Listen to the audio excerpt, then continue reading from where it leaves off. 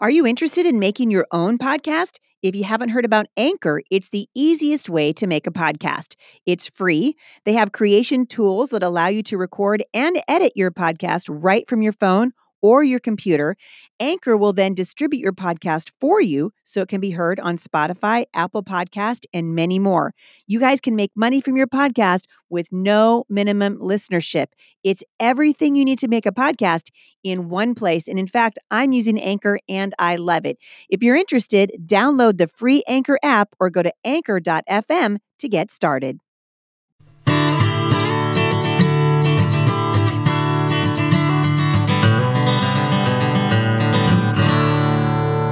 Hey everybody, this is Heidi St. John. Thank you for joining me today at the Busy Mom Podcast.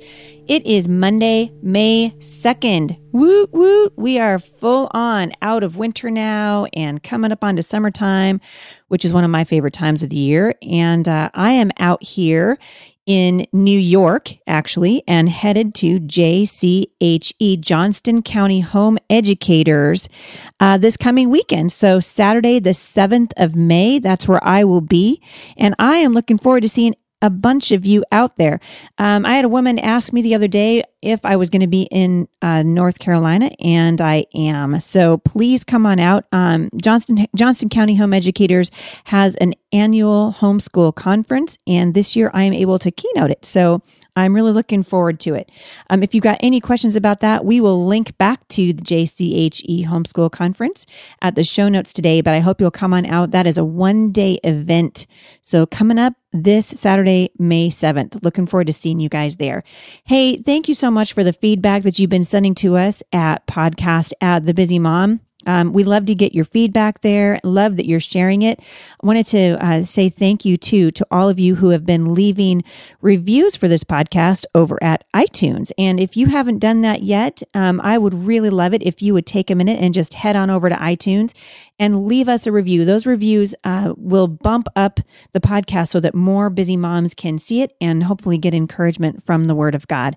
In case you haven't seeing my heart yet, I really am passionate about equipping this generation of believers to address what's happening in the culture based on the Word of God. And that is the premise behind all of the events that I do. And that includes Fearless. So the women's conference that I bring to several places around the country is coming to Indianapolis. Woot woot. And registration opened yesterday.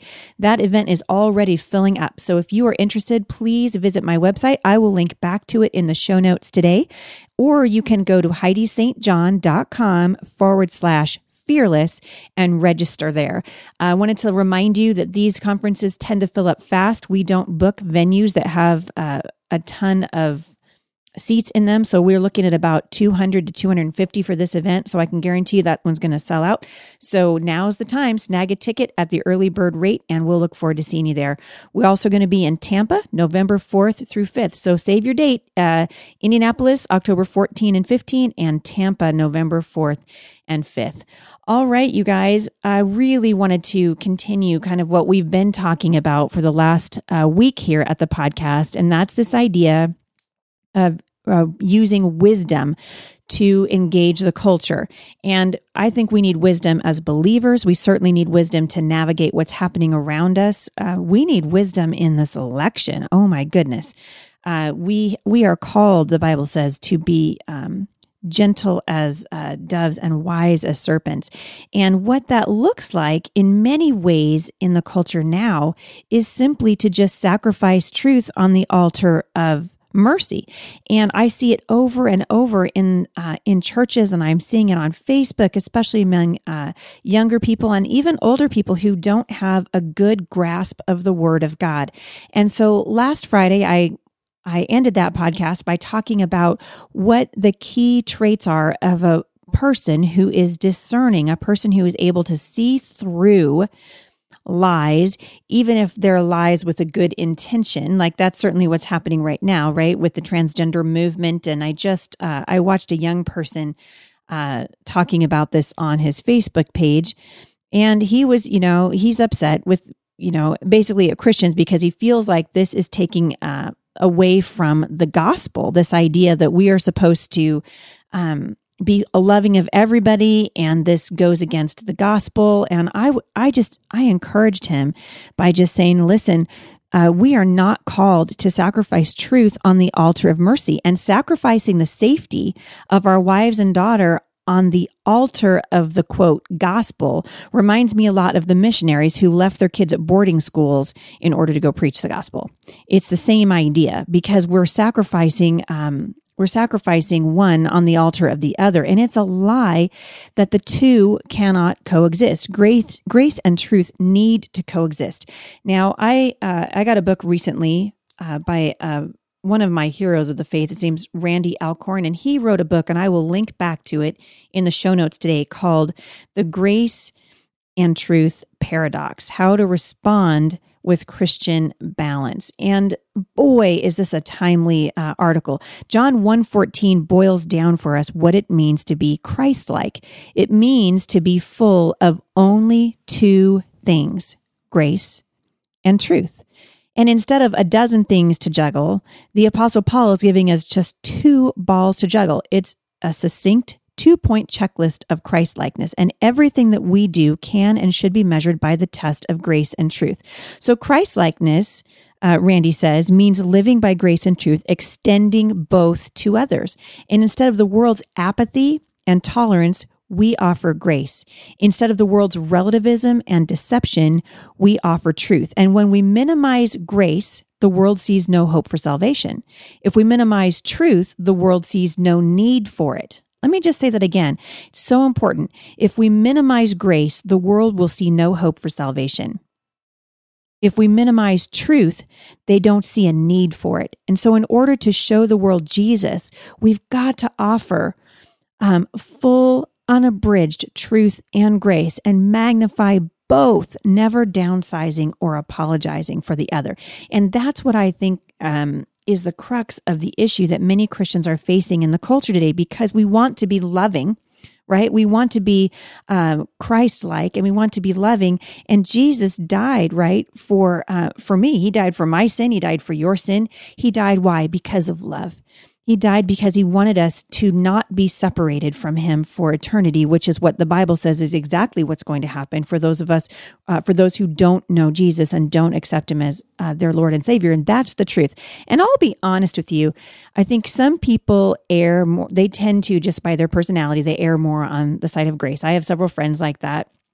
They tend to be very, very grace-filled, but then they have a really hard time saying the hard thing when it needs to be said. A really hard time going, well, actually, that's not right.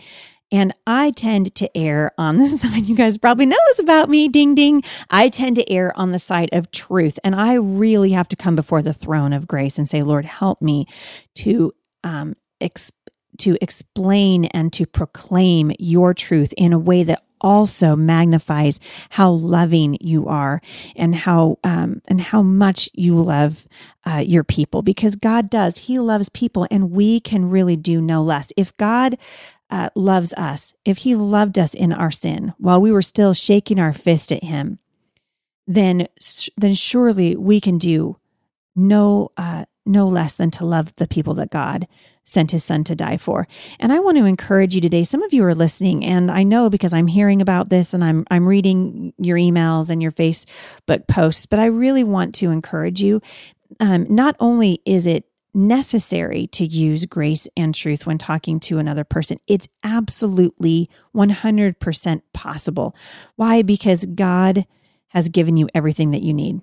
The Bible says that you've been given everything that you need to testify to the truth about Christ and live it out in his grace. Randy said that truth was the food that the apostles ate and the message that they spoke, and grace was the air they breathed and the life they lived. The world around them had never seen anything like it, and it still hasn't. It still hasn't. Why? Because Jesus was full of those two things, grace and truth. In John 1, verse 1, we read, "In the beginning was the Word, and the Word was with God, and the Word was God. The Word became flesh and made his dwelling among us." And skip down to 14, "We have seen his glory, the glory of the one and only who came from the Father, full of grace and truth." Randy Alcorn points out that he said is not full of patience, wisdom, beauty, compassion, and creativity. In the list, there are no commas and only one conjunction, the word and, grace and truth. Scripture distills Christ's attributes into a 2-point checklist of Christ-likeness. The baby born in Bethlehem was the creator of the universe. He pitched his tent on the humble camping ground of our little planet. God's glory no longer dwelt in a temple of wood and stone, but in Christ. He was the Holy of Holies, and people only had to look to Jesus to see what God was like. People today should only have to look at us to see what Jesus is like, and for better or worse, they're going to draw conclusions about Christ from what they see in us. If we fail the grace test, we fail to be Christ-like. And if we fail the truth test, we fail to be Christ-like. If we passed both of those tests, then we are like Jesus, full of grace and truth. So Randy asks the question, what does the hungry world around us see when it looks at us? Does it see a picture of Jesus? Does it see grace and truth? Or does it see a terrified, angry generation of Christians who is losing its moral footing? I think in many ways in the culture, we have sacrificed truth on the altar of mercy. And you've heard me say this over and over again, because I think that a discerning spirit stands on the word of God. But here comes the second part of that. The second part is that we are motivated by love. Our motivation has got to be love. And in following God and being motivated by love, we learn to take every thought captive.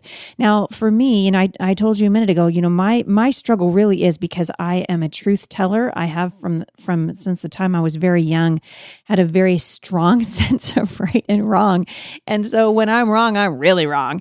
But I tend to see things in shades of black and white. I don't see a lot of gray. And my filter that I use is the Word of God. It is the Bible. And sometimes I do it wrong, but I'll tell you what, the bigger struggle in my spirit is to come across as a grace-filled woman. And I want to come across that way. Why? Because I want people, when they hear my voice, to hear that Jesus loves them. I want them, when they come to a Fearless conference or to an event where I'm speaking, I want them to feel the conviction that comes from the Holy Spirit, but also the grace that is found in following Jesus every step of the way. And so whenever I speak to people, I always have to come before the Lord and say, Father, fill me with your spirit, because these people don't need to hear my spirit, right? They need to hear the Spirit of Christ. And that's where the paradox comes in. So a paradox, as defined by Webster, is a seemingly absurd or self-contradictory statement or proposition that, when it's investigated or explained, might prove to be well-founded or true. And that's why we say that grace and truth is a paradox, that Jesus was a paradox of achieving balance. He achieved grace and truth, and there's no reason that God's people today cannot do the same. The world needs to hear that Jesus loves them, but they also need to hear that God has designed them in such a way that as we live by the parameters of the Word of God, we flourish. The Bible says in Psalm 1 that the person who walks with the Lord will be like a tree that's firmly planted by streams of water, which yields its fruit in season and whose leaf doesn't wither, and whatever he does prospers. In short, the person that follows and obeys the Lord is going to live a prosperous life. We can tell the culture grace and truth. It's a paradox of truth. For more encouragement, visit me online at TheBusyMom.